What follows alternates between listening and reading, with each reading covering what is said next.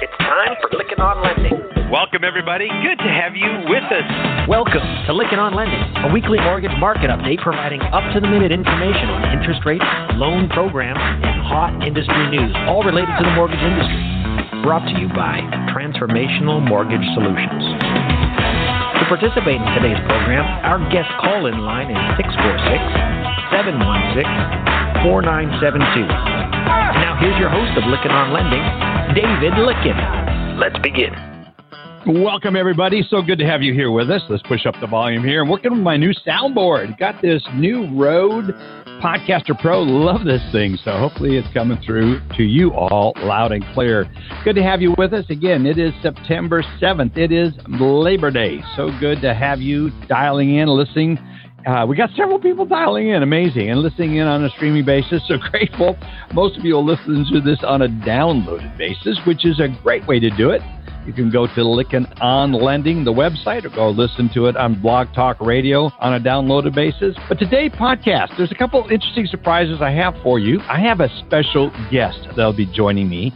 His name is CJ DeSantis. I'll tell you more about it when I introduce him to you. And he sent me an article, Reversing Financialization in a Post-COVID-19 World. Really interesting article. It's published by the Advisor's Perspective. He had sent it over to me, and I then read it and I go, wow, this is really good. And then I sent it around to a bunch of my friends, had them read it, and they go, oh, this is a wow, kind of one of those wow articles. And I like it because it was written on August 24th, 2020 is when the article was written and published. And Advisor's Perspective. So I've invited CJ DeSantis in, who sent this article to me, to join me a little bit into the podcast to discuss it, and I can't wait to share it with you. By the way, you'll find a link to this article in our show notes, both on the Blog Talk Radio website as well on our write-up in our website. Again, this podcast is created by mortgage professionals. It is for mortgage professionals. We're grateful to have you as our listener. Our commitment is to bring you timely information in an audio format that you can listen to anytime, anywhere. Someone just texted me, says, look, I thought you were going to run through some of your past look backs on some of your podcasts. I'm going to weave that in here. Definitely will be doing that. I think there's some special things I want to call your attention to. And then also in the hot topic segment, we're going to be playing the recent Ainsworth Advisors, a monthly call. It's very interesting. It's an interview. Again, Ainsworth Advisors, one of our sponsors. It's one of the companies I own. What we do is we bring the board of advisors together once a month, and we have them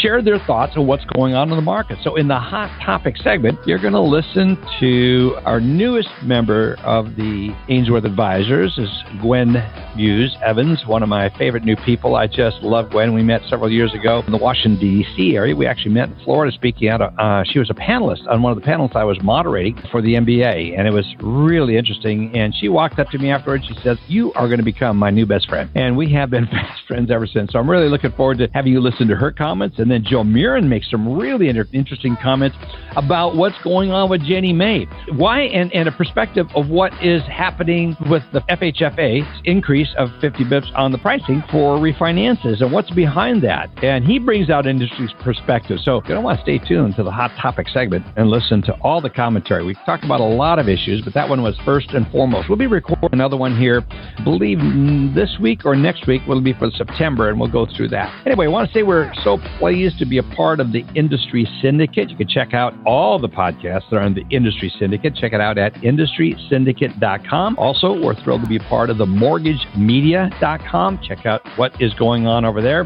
Dave Matthews and I have a Dave and Dave, maybe it should be Dave versus Dave, but it's Dave and Dave. We're good friends, but we see the world sometimes so differently, at least politically, so it's really get some interesting content that comes out there. So anyway, special attention to both of those syndications of podcasts. So also I want to say a special thank you to our sponsors, the Mortgage Bankers Association of America. I always say, check out the Mortgage Action Alliance application on your cell phone to have your voice heard in Washington, D.C. And it's never been more important to do that. Also, the Nastra, the mortgage bot solution, automatically addresses compliance issues as while delivering enhanced borrower satisfaction and increased productivity, as well as, by the way, we had them as a guest last week. Listen to that podcast. That's getting a lot of downloads and listens. Also, we're part of two co-ops, Lenders One as well as the Mortgage Collaborative. Both of these co-ops create competitive advantages for lender and vendor members. Also, we're members of the Community Mortgage Lenders of America. We're going to have, really excited to have an upcoming guest. Michael will be coming back on. He is the current president of CMLA,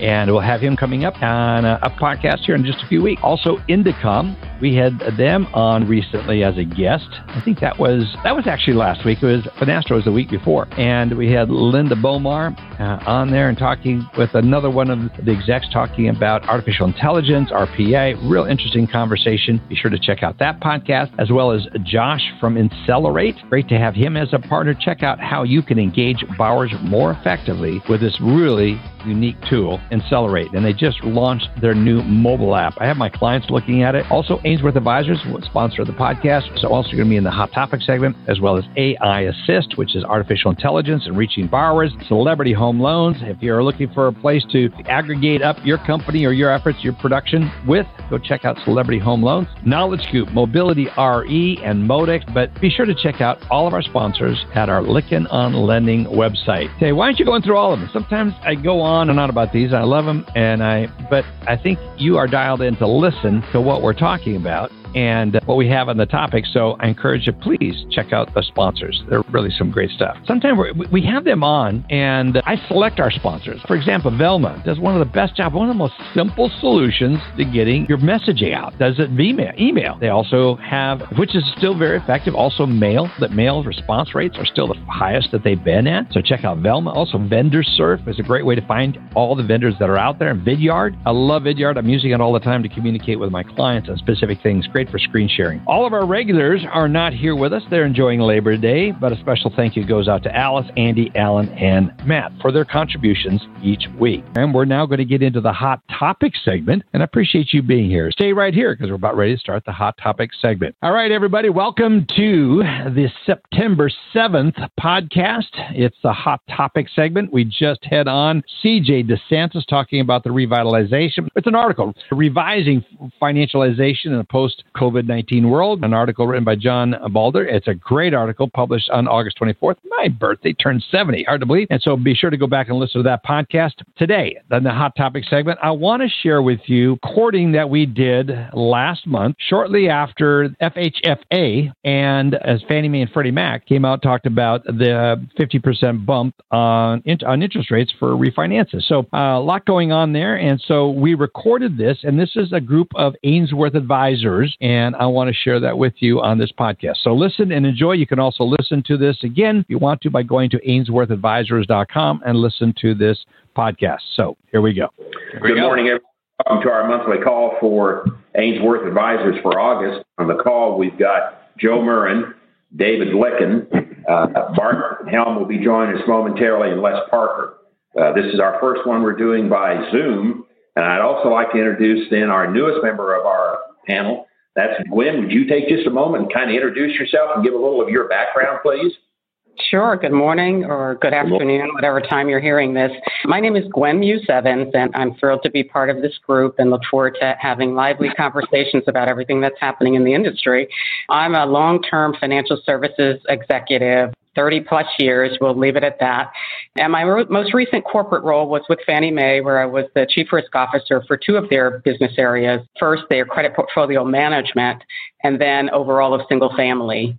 And after leaving Fannie after 14 years in 2014, so was able to be there through the excitement of the various crises that we experienced both in 2008 and then throughout. I've started my own consulting firm, which is called GME Enterprises. And what we do is we provide risk management, operations management, and housing finance advisory services in the mortgage banking industry. We have a due diligence practice where we do mostly work with warehouse lenders, but we also do capability assessments for Fannie Mae and Freddie Mac sellers and those interested in becoming seller servicers. And then we've done quite a bit in mergers and acquisitions, of course, as the industry has gone through a number of changes. So I think that's enough of a soundbite, but just, again, look forward to working with this group. If you want to get to know Gwen better, go check out my interview. I've had several interviews with Gwen on the Lykken on Lending podcast. You'll also see her. We're going to be recording one shortly on the Lykken on Leadership podcast. So you can get to know Gwen and more of her thoughts. Joe Murins is also up there, as is Gary Orts. And Joe, yours is one of the most downloaded Licking on Leadership podcasts, more commentary about that. So maybe hopefully we'll get you a little more competition from Gwen. Anyway, but welcome, Gwen. It's very good to have you. Yes, very much. Glad to have you part of the group. I'd like to start out with a discussion about the announcement yesterday by the GSEs. Kind of surprising, caught, I think, a lot of lenders off guard, and I think there'll be a little pushback on that as well. Gwen, you were there for a good while. A 50 basis point increase in the loan level adjustment for the risk only on refinances and cash outs. You got any insight on that and what's going on with it? Or Joe, you as well? So I'm happy I'll put my former Fannie Mae and my risk officer hat on first. And honestly, one of the things that I do and that my team does is we're always looking at trends and emerging trends. And the increase in refinances has been concerning from a risk management perspective. And I think we're talking about like 66% now of the market is refinances. And we're going into our second year of a refi boom or spurge or whatever you want to call it. And refinances are riskier. So from a risk perspective, I understand the rationale of evaluating where pricing is and determining whether or not there's appropriate risk-based pricing for the refinance volume that's continued and in the near, foreseeable future seems to be continuing. Could you explain a little more detail why refinances tend to be a little riskier so that those that are listening would understand that? The changes on the loan level price adjustments were focused on the limited cash out and cash out refinances. And as we continue to go through really tough economic times, one of the challenges or concerns, for cash out refinances is what are people doing with the money? Are they using their home as a piggy bank? And are they, unfortunately, and this is the reality, we've been fortunate to be able to regain the equity that was lost during the last crisis. But there are a lot of folks that are unemployed, underemployed, facing significant economic stress. And one of the questions is how much of the cash out refinance is that? It's helping people to support their lifestyle or to survive. And if that's the case, as those monies are utilized and they run out, then we face yet another economic challenge because then the equity is gone. So there's not an ability to replenish the money that was gained through cash out refinances. It's how timely, Gwen, for you to join the Ainsworth Board of Advisors as this announcement comes out and the unique perspective that you have having run risk at Fannie Mae. I think it's very interesting. I tell you how the industry is reacting is predictable. There's shock and awe. What is Calabria thinking? Is this representative of the nation? Is he gone rogue? I could tell you some of the top, and some that serve on the board at the MBA are sitting here on their heels. This took the industry back. And if you look at the MBA response, it would seem like even the MBA was caught flat-footed, are now on their heels, or lean forward into it. I think it's great timely that you're here to give us some commentary on that. The other thing I would add before I put on my industry hat, because I definitely understand the response from the industry and the MBA, is that the GSEs, because as we've seen throughout this pandemic, we've seen contracting in the market, and you've certainly seen jumbo contracted, non-QM contracted, and many of the banks, they've tightened their credit requirements. And so Fannie and Freddie have become even more of the game in town. And so from that perspective as well, we're being, I don't think it's adversely selected, but definitely as I've talked to my clients, that Fannie and Freddie have taken much bigger share. And you see the investors and the correspondent lenders have dialed it down, or they just were not in the same boat. And so I think that as well could have prompted the decision that others are doing things to make sure that they manage the risk or reduce the amount of risk coming to them. What should the Fannie and Freddie, the GSEs, be doing? So that's another thought. Joe, what thoughts do you have on that? You can I look at this also in a different vein too. These guys have been bled dry over the last decade or so by the Treasury. With their earnings and so forth, and they're both going to try to jump to the public sector again. This could also be a way to be able to increase their cash position, because there's going to be an awful lot of refinances, especially as we start unwinding this forbearance stuff. And some of these folks are permitted then to refinance out of that, there's going to be an awful lot of opportunity for refinance activity to increase off the forbearance activity. And I think there are people out there actually saying, hey, look, the GSEs are taking advantage of the market just to make money. I don't necessarily believe that's not true, but the fact of the matter is that's absolutely going to happen. At 50 basis points, with the amount of activity, the coffers will fill up relatively quickly. So you can take a look at it from that perspective. Gwen has a perspective of risk. I'm taking a perspective of greed. So, I mean, there are two different perspectives here, right? Which I think the MBA would agree. They're feeling as though they're kicking folks while the market is still down at the release. Absolutely. Les, any thoughts you've got on it? I actually viewed this through the PPP and thinking that Treasury says, all right, a number of mortgage companies out there did take down the payroll protection program. And then they now have this flood of refinances. Margins are at their widest level. At Treasury, we have a former mortgage banker. I think this was very much a move to say that the government wants to wet their beak.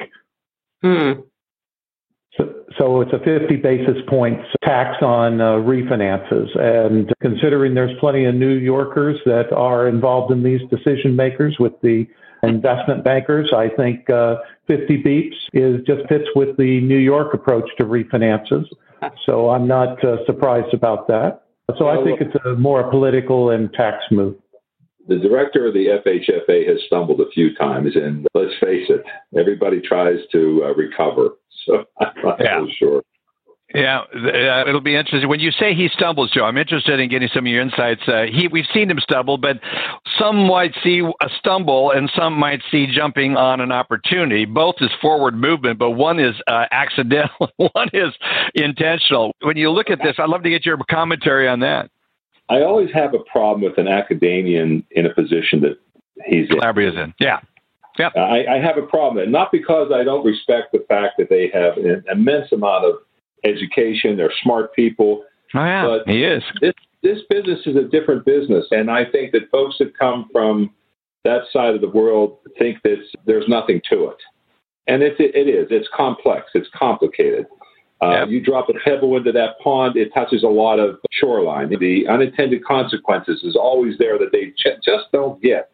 And I think that putting someone like that in a position it doesn't do them any good service, and it doesn't do the industry good service. You need somebody that's been in the pick and shovel business, down in the trenches, gets it from the ground up, and can make decisions that they understand what the impact's going to be when they make a decision.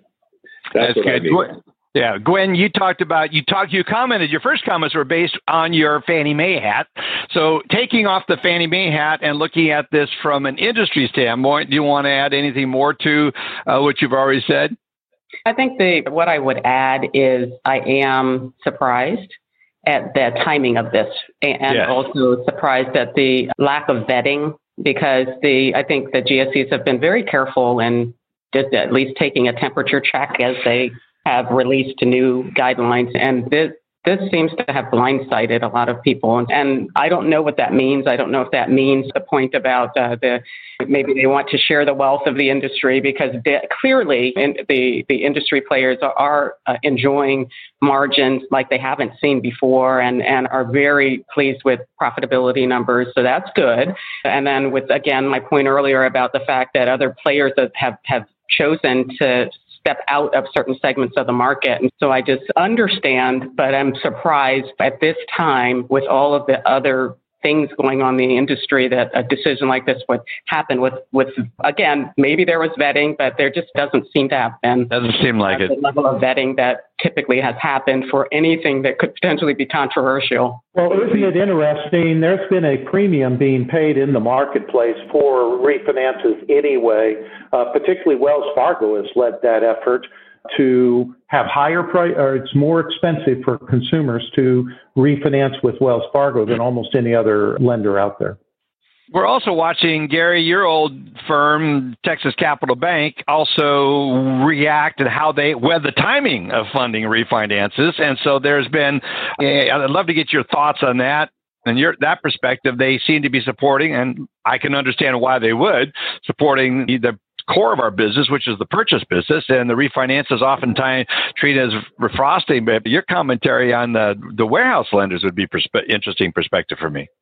From a warehouse standpoint, they really don't care whether it's a refinance or a purchase. They're just looking, is the loan on the books, and is it from a good, solid lender, and it's a good, solid loan.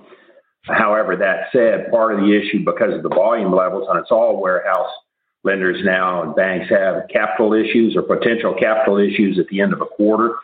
And so they've got to make sure with some of the defaults that are occurring in energy loans and in commercial loans and real estate loans, all of those defaults take capital, and there's a finite amount of capital available for all these institutions. So if it's capital is going to cover a default in one area, another area has to reduce their lending somewhat to be able to make sure the capital gets spread around okay. And that, I think, is probably a lot of the reason why a lot of the warehouse banks are, at the end of a quarter, dialing back the volumes a little bit, which makes it very difficult for the independent mortgage banker who depends on that at the end of the quarter to suddenly be told you pay 5% or 10% or 20% less on your facility. It's a real challenge for them. That's so true. Gary, I'd love to get your thoughts on the warehouse lending right now. I know you're usually the one asking the questions, but you are the head of this advisory group. But your perspective on warehouse lenders. I'm getting a lot of phone calls from independent mortgage bankers concerned about how the order in which they can fund loans, the prioritizing. There's concern because of Texas Capital Bank, because of some of the things that they've gone through. That, in fact, is this going to trickle out to other lenders or other warehouse lenders specifically? One particular one is exiting and another one's cutting back further. So love your perspective. What should independent mortgage bankers that are listening to this or watching this now, because we're doing a Zoom meeting for our first time, are thinking about what should independent bankers view this as? Is this just something that's isolated incident, or is this something of a long-term concern or a new trend?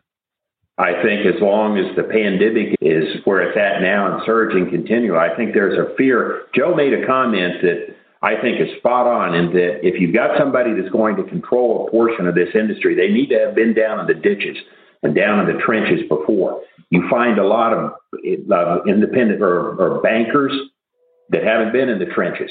I was told years and years ago by one banker that what was a big deal about mortgage banking is just shuffling a bunch of papers. That kind of tends to be a little bit the attitude of bankers. And so they don't understand exactly what's going on. They read the news about forbearance increases and potential defaults, and so they get nervous. And so they start dialing things back. And then they see other areas of the bank, as I said, such as energy lending, real estate, commercial lending beginning to falter a little bit. And they just get nervous because there's a finite amount of capital. I think you will probably see that trend throughout the rest of this year and possibly into next year. If I'm an independent mortgage banker, the one thing you can do to mitigate a lot of that is stay in contact with your warehouse lender. Don't ever let a house lender get caught by surprise. If you got a problem coming, be the first one to pick the phone up and let them know and explain it to them and what your plan is.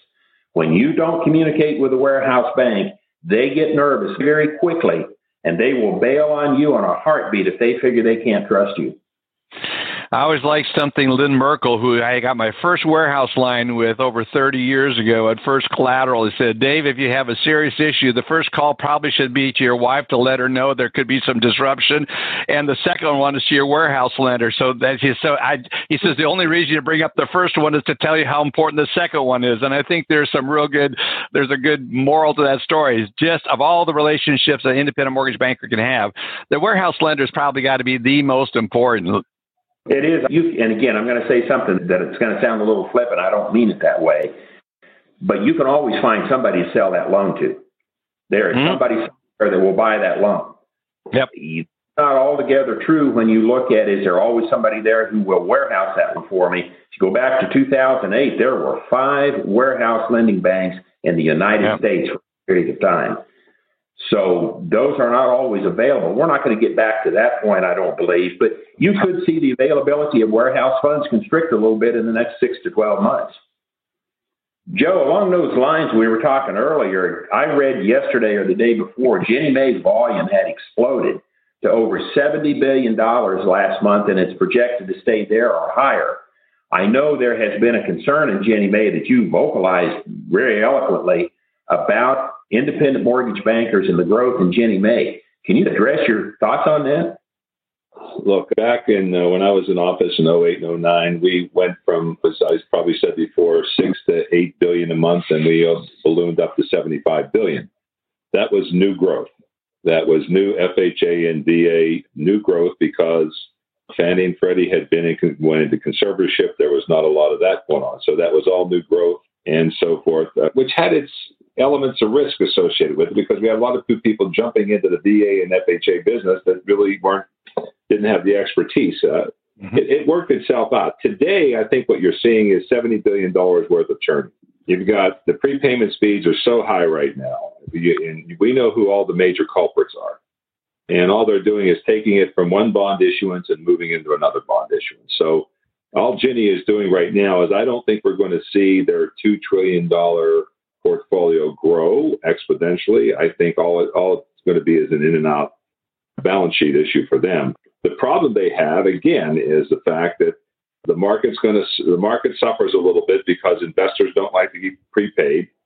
So then what happens then is their thoughts on buying a new issuance, the willingness to increase pricing either stays the same or goes down. It's just a lot of work for GinnieMae to get out there and pay attention to. And they look around and there's not a whole hell of a lot they can do about what folks are doing to rape and pillage, excuse my language, but that's what they're doing, these bond issuance just for refinances. And so I think that right now we're not going to see an increase. I just think they're just churning the portfolios, and that's what you're seeing right now. Joe, I've got a question for you. As you look at what Calabria has done with Fannie Mae and Freddie Mac, putting in now a tax, I like that word, on refinances. GinnieMae is different in that they can't really set per se, and I'm not sure that everyone listening to this call understands that. And if you could explain the difference and why we have two GSEs operating and why we will not most likely see that from GinnieMae. Fannie and Freddie issue their own bonds, and Ginnie doesn't issue the bonds. They just guarantee the bonds. So, and plus, Ginnie doesn't have any control over the VA or FHA or the ag programs. To have an increase, you'd have to have an increase from those, and any increase from those entities has to go through Congress. So the chances are slim and none that would happen with the programs with the govies, but obviously Fannie and Freddie are a little bit different, the structure and so forth. So I think that's the major difference. Don't worry. If Ginnie thought that it could increase its 6 basis points to 10 basis points, they'd be standing on the hillside raising that flag all day long. I can tell you that. That's for sure. Yeah. Les, do you have any thoughts on this, on the volume and what's going on with it? I have many thoughts, but I will limit it to what we're talking right now on and with GinnieMae. The stack right now, if you look at the coupons, we have a 2 coupon, a 2.5 coupon, and a 3 coupon. Most originations have been going into the 2 coupon. There is no coupon underneath that for all practical purposes. And the differences in the prices between those coupons is very little. And so investors really are in a difficult spot. They're making it very clear they don't want really premium loans. They've made it clear that they want as close to the market rates to be where their coupon rate is. That's clear. And yet here we are, stuck right on top of all of the stack. And anytime you have movement go on, like a 50 basis points price increase by the GSEs, that's going to influence how the actual mortgage companies are making their money. We're in a dilemma, and I also believe investors are reluctant to invest in mortgages. It's really a domestic market. It's not an international market. Back in when we had the crisis, when I was in office, I had to get on a plane, and I was like a huckster in the Asian markets because we didn't have enough domestic support to go from under $10 billion a month to $70 billion a month. So we had to get it off the Asian markets. and they performed very well for us. Otherwise, we'd have been in deep trouble. But I think there is a reluctance, as Les said, right now for the Asian market to step up because there really isn't any. There's no juice in that deal for them. You know what I'm saying? There just isn't. And they really get tired of the same old thing. They buy a bond, they pay a premium on the bond, and all of a sudden the bond goes away. Their investment goes away. Everybody understands that people want to better their lives and get a lower rate, but the solicitation on these loans is just outrageous because the technology has gotten so good that you can solicit, and you've got 2 or 3 different companies soliciting your loan, and they're making money. There's no question that the mortgage lenders are making money, but I've always come from the school of thought that you've got to be able to support and strengthen your infrastructure, because when this goes away, there's going to be, here again, we're going to get back down to my old proverb: mortgage bankers are either too busy or too sad. Too sad, yeah. And that's what's going to happen. Yeah. Dave Licken, Les Parker. I have a question for Gwen. And welcome aboard, Gwen. Thank you very much for being on this call. Is that I was recently looking at statistics on mortgage originations by credit score, and we're back to the levels we were in 2003 in terms of the overall credit, but also the credit score percentage is overwhelmingly for high credit scores. And I was wondering what her thoughts are on how large of the percentage now is at the 720, and even the 760 and above is now a significant portion. I would say it's 60% of all originations where their FICOs are at those levels. Could she give us some commentary on how the loans are being originated and the credit score contribution?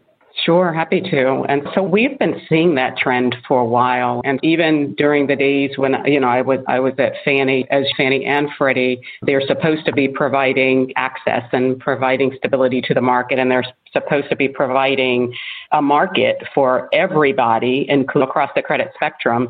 And there's been criticism for a while about the fact that these books are getting higher in credit scores, and which means what's happening to the either new entrants to the credit market or the ones that are lower and weaker in credit scores. And very consistently, they've been being boxed out. And being boxed out, how certainly we've seen the credit overlays across the market. And so credit overlays by the primary market participants, by the banks, and Fannie and Freddie have their dials to be able to control what comes in.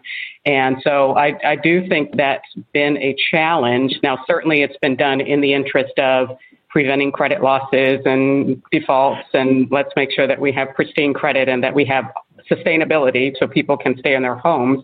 But I do think that we as an industry will be criticized about whether we truly are providing access to credit across the spectrum. I've done work quite a bit in my career around credit scores and whether or not are credit scores the only way to evaluate somebody's ability to succeed at home ownership and at maintaining credit. And there's a big debate about that, of whether we should be hanging our hat completely on credit scores or whether we should be looking for alternative sources of credit and alternative ways to evaluate people so that we don't inadvertently create barriers.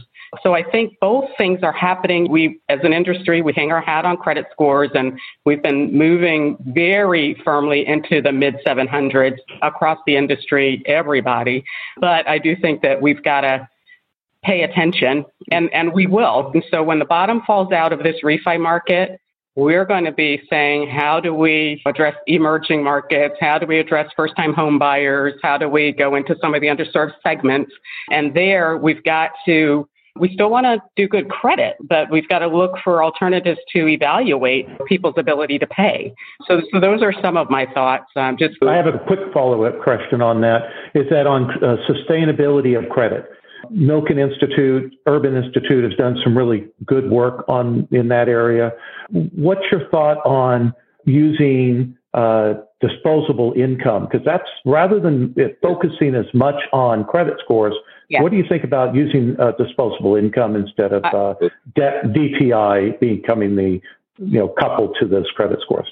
Oh, I'm a big proponent. And my humble beginnings, not to go back so many years, but was actually in alternative lending, Alt A, or even some call subprime. And the way to, at that time, you underwrote the loan and you'd had to collect the loan if you underwrote a bad loan. And so it's really important to make a good decision on somebody's ability to afford the loan and somebody's willingness, right, to pay the loan. And so I do believe disposable income is something that we've got to pay attention to.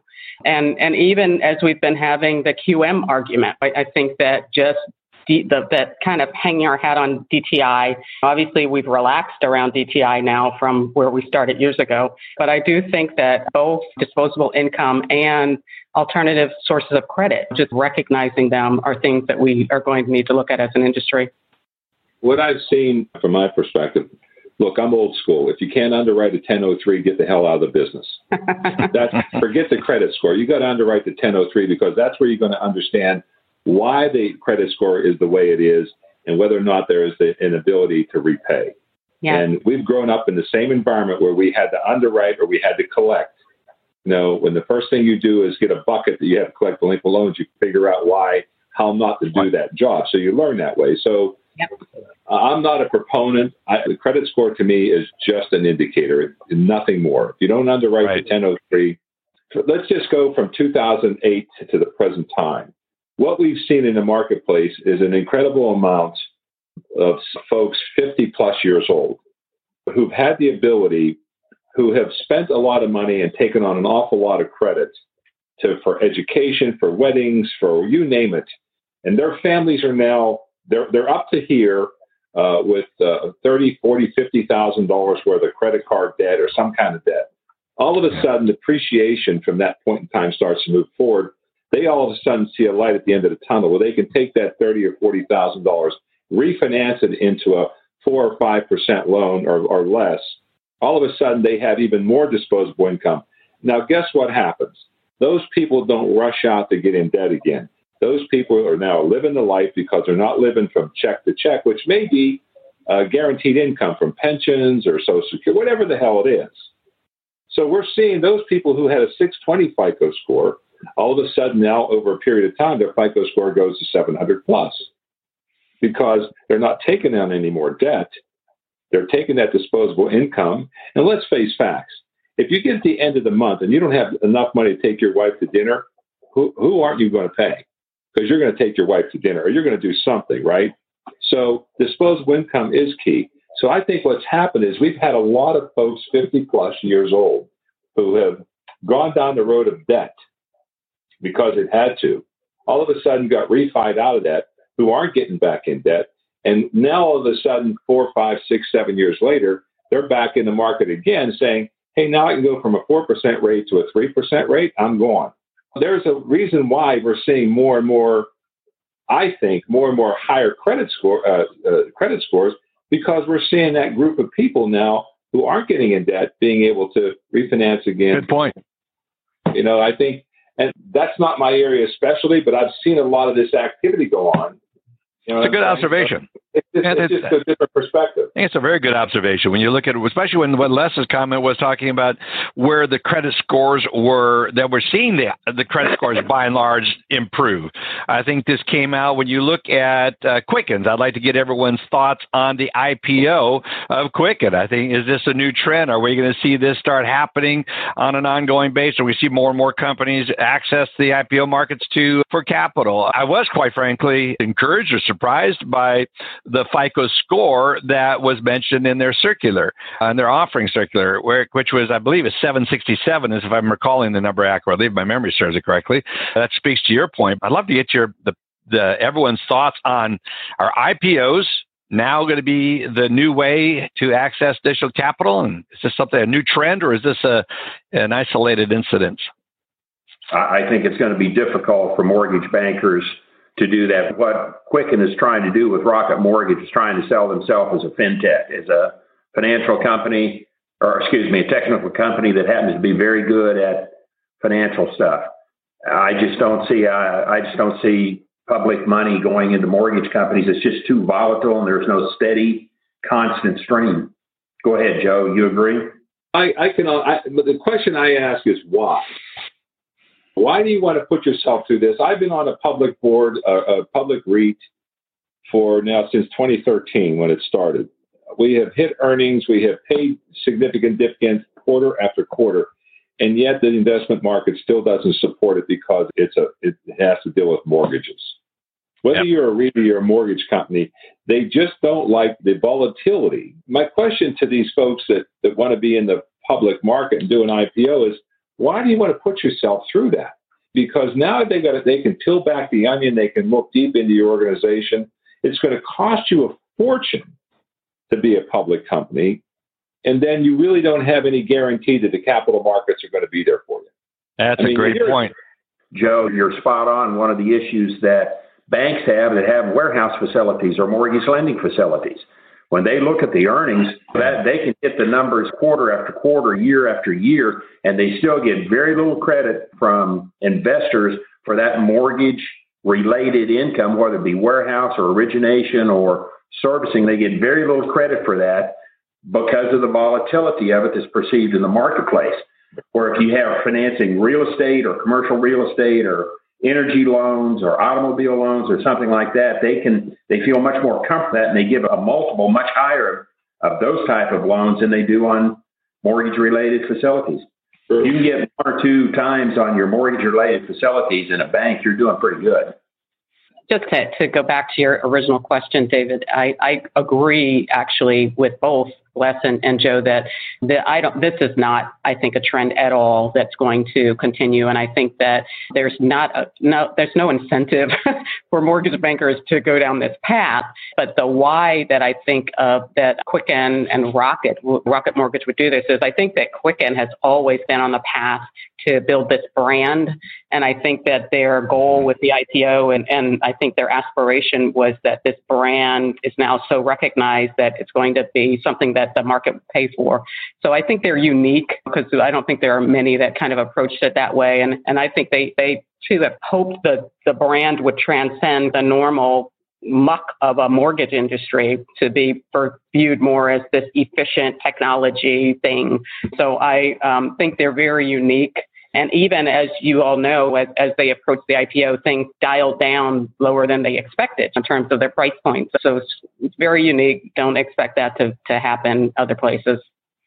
Yeah, and I'd remind everybody, just go back and look at what happened to some other celebrated IPOs. I'm thinking of Countrywide and the pressure that puts them on a quarterly basis and how that can change your whole focus. When you get analysts calling you, Gary, you lived through this at Texas Capital Bank, the whole focus goes to a quarter to quarter to quarter, and how analysts view you can really start skewing how you run your business. I would discourage people from going down that path or considering it, or if you do, be sure to get a hold of the Ainsworth Advisor Group here, and hopefully we'll be successful in looking at, to your points, Gary and Joe, hopefully we'll get them to think and at least think it through carefully. So it's a temptation, but it's one that I think most should resist.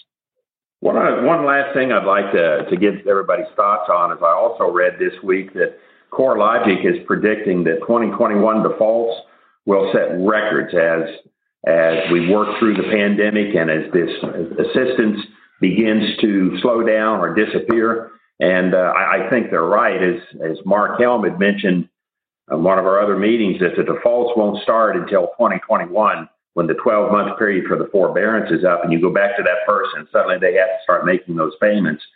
I just think that is what are anyone's thoughts on what the future is in the next 12 months for delinquencies and defaults?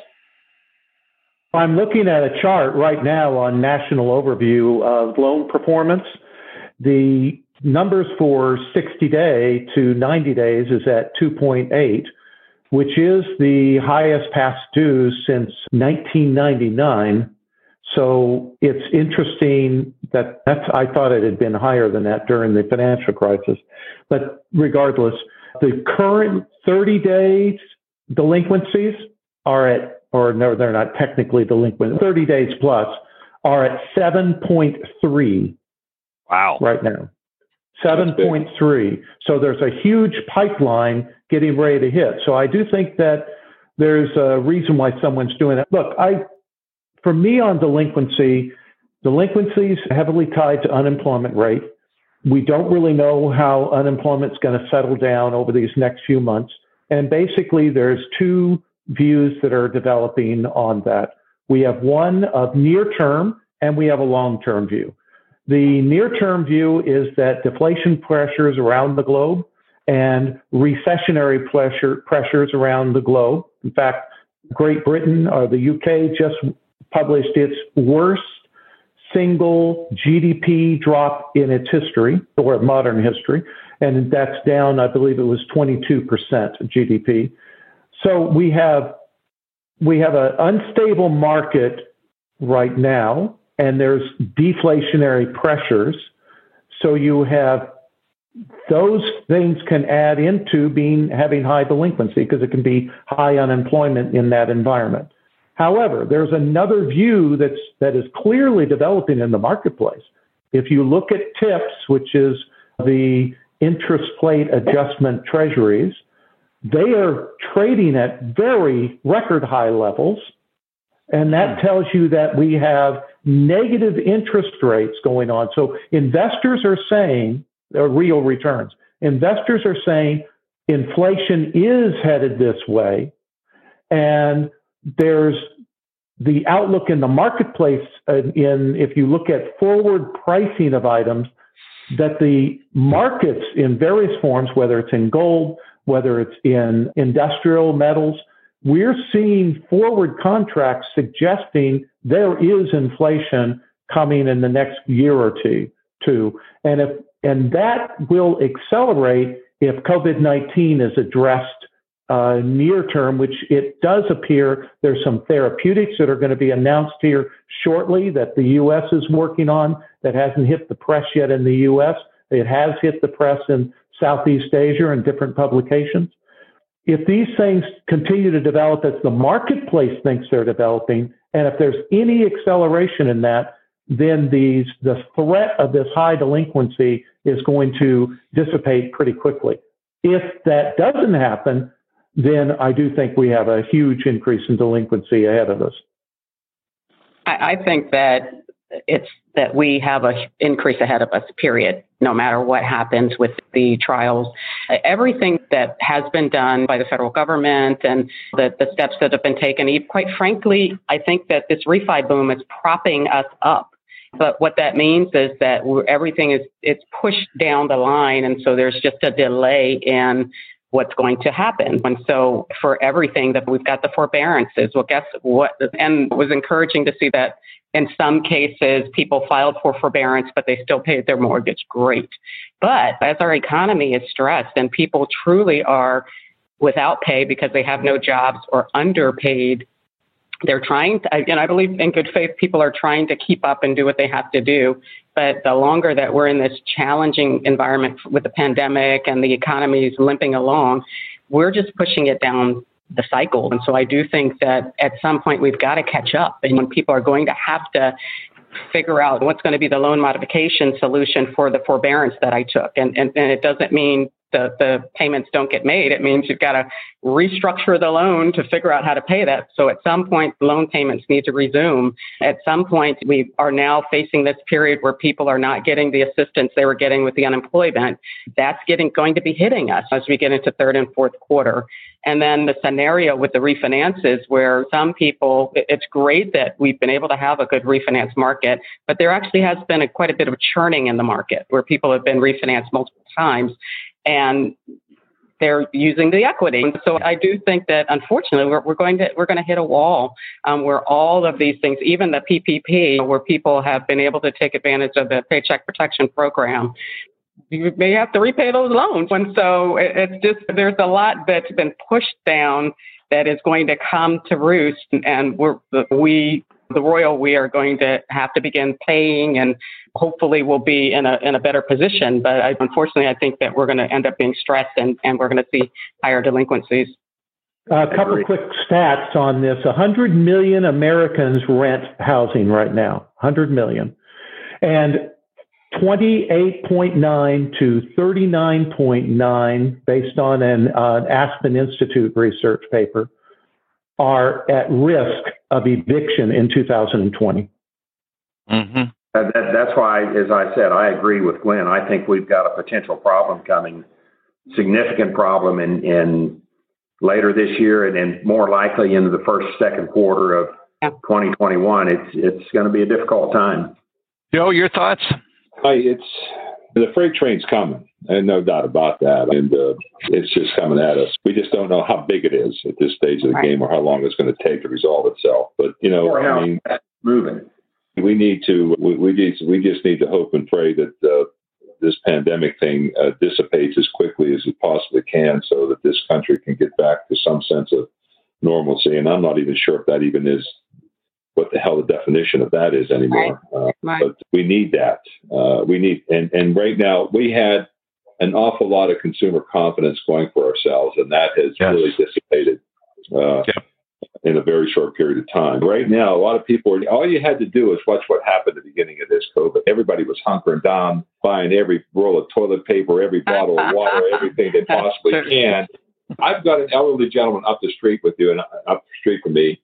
When he opens up his garage door, it is filled with toilet paper. Wow! I don't know what the hell. I don't know what he. And now I'm old, but he's older than me. I don't know what the hell he's thinking, but I think that's the mentality of our people. They're just like, they're scared. They don't know what the hell they're doing. They're hunkered down, and the last thing on their mind is paying their debts. That's right. Survival is the first thing on their mind, and if they can survive, they'll figure out how to do the second piece, which is pay their debt. Because you know what? I don't think they care. They're just trying to survive. And I think to your point, Joe, that is really important. Your famous thing we could quote you on is too happy or too sad. Mortgage bankers are so happy that they have the volumes of refinances that no one's paying attention to what's on the other side of this thing. Less that the fact that you bring up the numbers that you do. Numbers don't lie. Those numbers are real. We look at the 30 plus, and that is a freight train. That is the proverbial freight train you're talking about, Joe. I think it's really interesting. I think this is an election year. All the craziness, everything is going to show up. This is the craziest we've ever seen. And it seems somewhat, but it depends on where you land on this thing. There's how much of this is a result of that. What's going to be a result on the other side of this election, no matter which way it goes? It's very consequential. Not to say that every election has been consequential up to this point. So I think it's going to be very interesting. So you asked my opinion, Gary. Yes, I believe that we have, from a delinquency standpoint, some very difficult days ahead. Let me ask the question. Obviously, I think we all believe that most of the mortgage banking community doesn't think about the what ifs. That's right. They're always in today. They're into the moment. Yep. What percentage of the industry do you think is going to dissipate as this thing hooks back on us at some point in time? And it will hook back on us.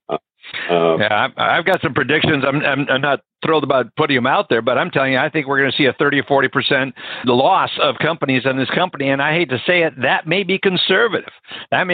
You look at past trends. I've been at this. Most everyone have been on this. I've been 47 years. There's several you got me on that number. We've seen the trends and what happens. And look at what happened in 2008. I think that was a different circumstance. We have but the similar things are going to happen. I think it's so much is going to be determined by this economy. That's why I love talking to Les and getting the numbers from him and where we're at. But I am deeply concerned. I see the potential, and I can show you numbers. I can literally build formulas to substantiate 30 to 40% of our industry could literally evaporate. I mean, it's an opportunistic time. It's like the last refinance wave that took place in 2003, 4, 5. We watched that, and then we looked at how many people disappeared out of the industry and the companies disappeared. So, hate to say it, that is a potential number. Yeah, I agree. The reviews that we were doing in 2018, if you remember it was such a painful year. Tons of discussions on mergers and acquisitions. And as we had client discussions, we talked a lot about kind of how to make the changes you need to make to be sustainable. And the reality is that then we've got the kind of lifeline in 2019 and 2020, but many of those companies didn't make the changes that they need to make. And I don't think are focused enough on efficiencies and on truly understanding the cost structure. And unfortunately, I do agree that there's going to be quite a bit of fallout. And you nailed it. It's cost structure. Not focusing on efficiencies and cost structure. That's what's going to take them out. It's not that they are just going to fold up their tent. It's that their cost structure is so high because of those very things, Gwen. So I think that's going to take them out. Absolutely. We haven't mentioned AI, blockchain, or machine learning or technology, but I will say, to me, that is why you're going to see massive numbers of mortgage companies dissipate, go away over the next few years. When there's a shift in the marketplace, they're not going to really be positioned capital-wise, In fact, that's why I believe the GSEs and others are lifting capital requirements. That's going to continue. I do think we're going to probably put in a permanent methodology for addressing liquidity for any type of waves of delinquency and foreclosures. But I do think it's technology that's actually going to be driving why these things are going to come down. The mortgage banking industry has been highly cyclical, and I believe we're on the next path is that it will be mega company or large companies becoming mega companies, and we'll see some that no one has ever heard of become mega companies. I do think the play at Quicken, even though, and I know in their prospectus they put in a number of times they said technology. I believe it was 176 times. If I read that number, yep. That's right. that they put in the paper. So if they actually pull that off, then there is a long-term play with Quicken. There are others that are making this play, and the GSEs, and I imagine Gwen knows some things she can't share with us, but I am aware of some things happening at the GSEs. If you also look at, we have not mentioned on this call, the acquisition by ICE, Ellie Mae. I was just going to go there. So we have Black Knight growing by acquiring OB. We have ICE now growing with Ellie Mae. ICE is already positioned with Simplifile and with MERS. They are clearly positioning themselves to be for the digital mortgage and to be the person gathering data for stakeholders to be able to access data that will facilitate the future mortgage, the digital mortgage. So when you start looking at the pandemic, the cyclical nature of our business, and then overlay it with technology and how technology is really going to manifest itself in our industry, I think it's going to manifest itself by individual lenders that are grabbing huge market share. I think 5% market share will be nothing in a few years. I think you will have players that have 10 to 15%, 20% market share. Excellent point. Yeah, the back to some of the conversations that I've had, it's really challenging for the mortgage bankers when they were struggling in 2018. Of course, nobody wanted to think about making the investment in digital processes and AI and machine learning, and was on the back burner, except for those who were really forward thinking. And then through this crunch, then we're too busy, except for those who are really forward thinking, which tend to be the bigger ones. And so I actually agree with where you're headed there, because I think the ones that are building themselves to be sustainable have continued to make those changes and invest in the technology that's needed throughout this boom. And then they'll be prepared when, the bottom falls out next year or beyond. We're running out of time on it. I want to thank everyone. Is there anything else anybody'd like to briefly or quickly discuss? Good. If not, to wrap it up, I want to thank everyone for it.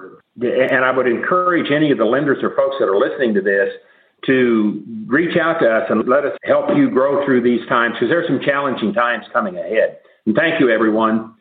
I want to tell you, that is a good interview, a good commentary, lots of nuggets in there. Go back and listen to that if you want to by going to the Ainsworth Advisors website, ainsworthadvisors.com, and you can hear the full recording again. Thank you so much for letting me share with you your Labor Day holiday. Hope you have a great rest of the day and look forward to having you back here again next week.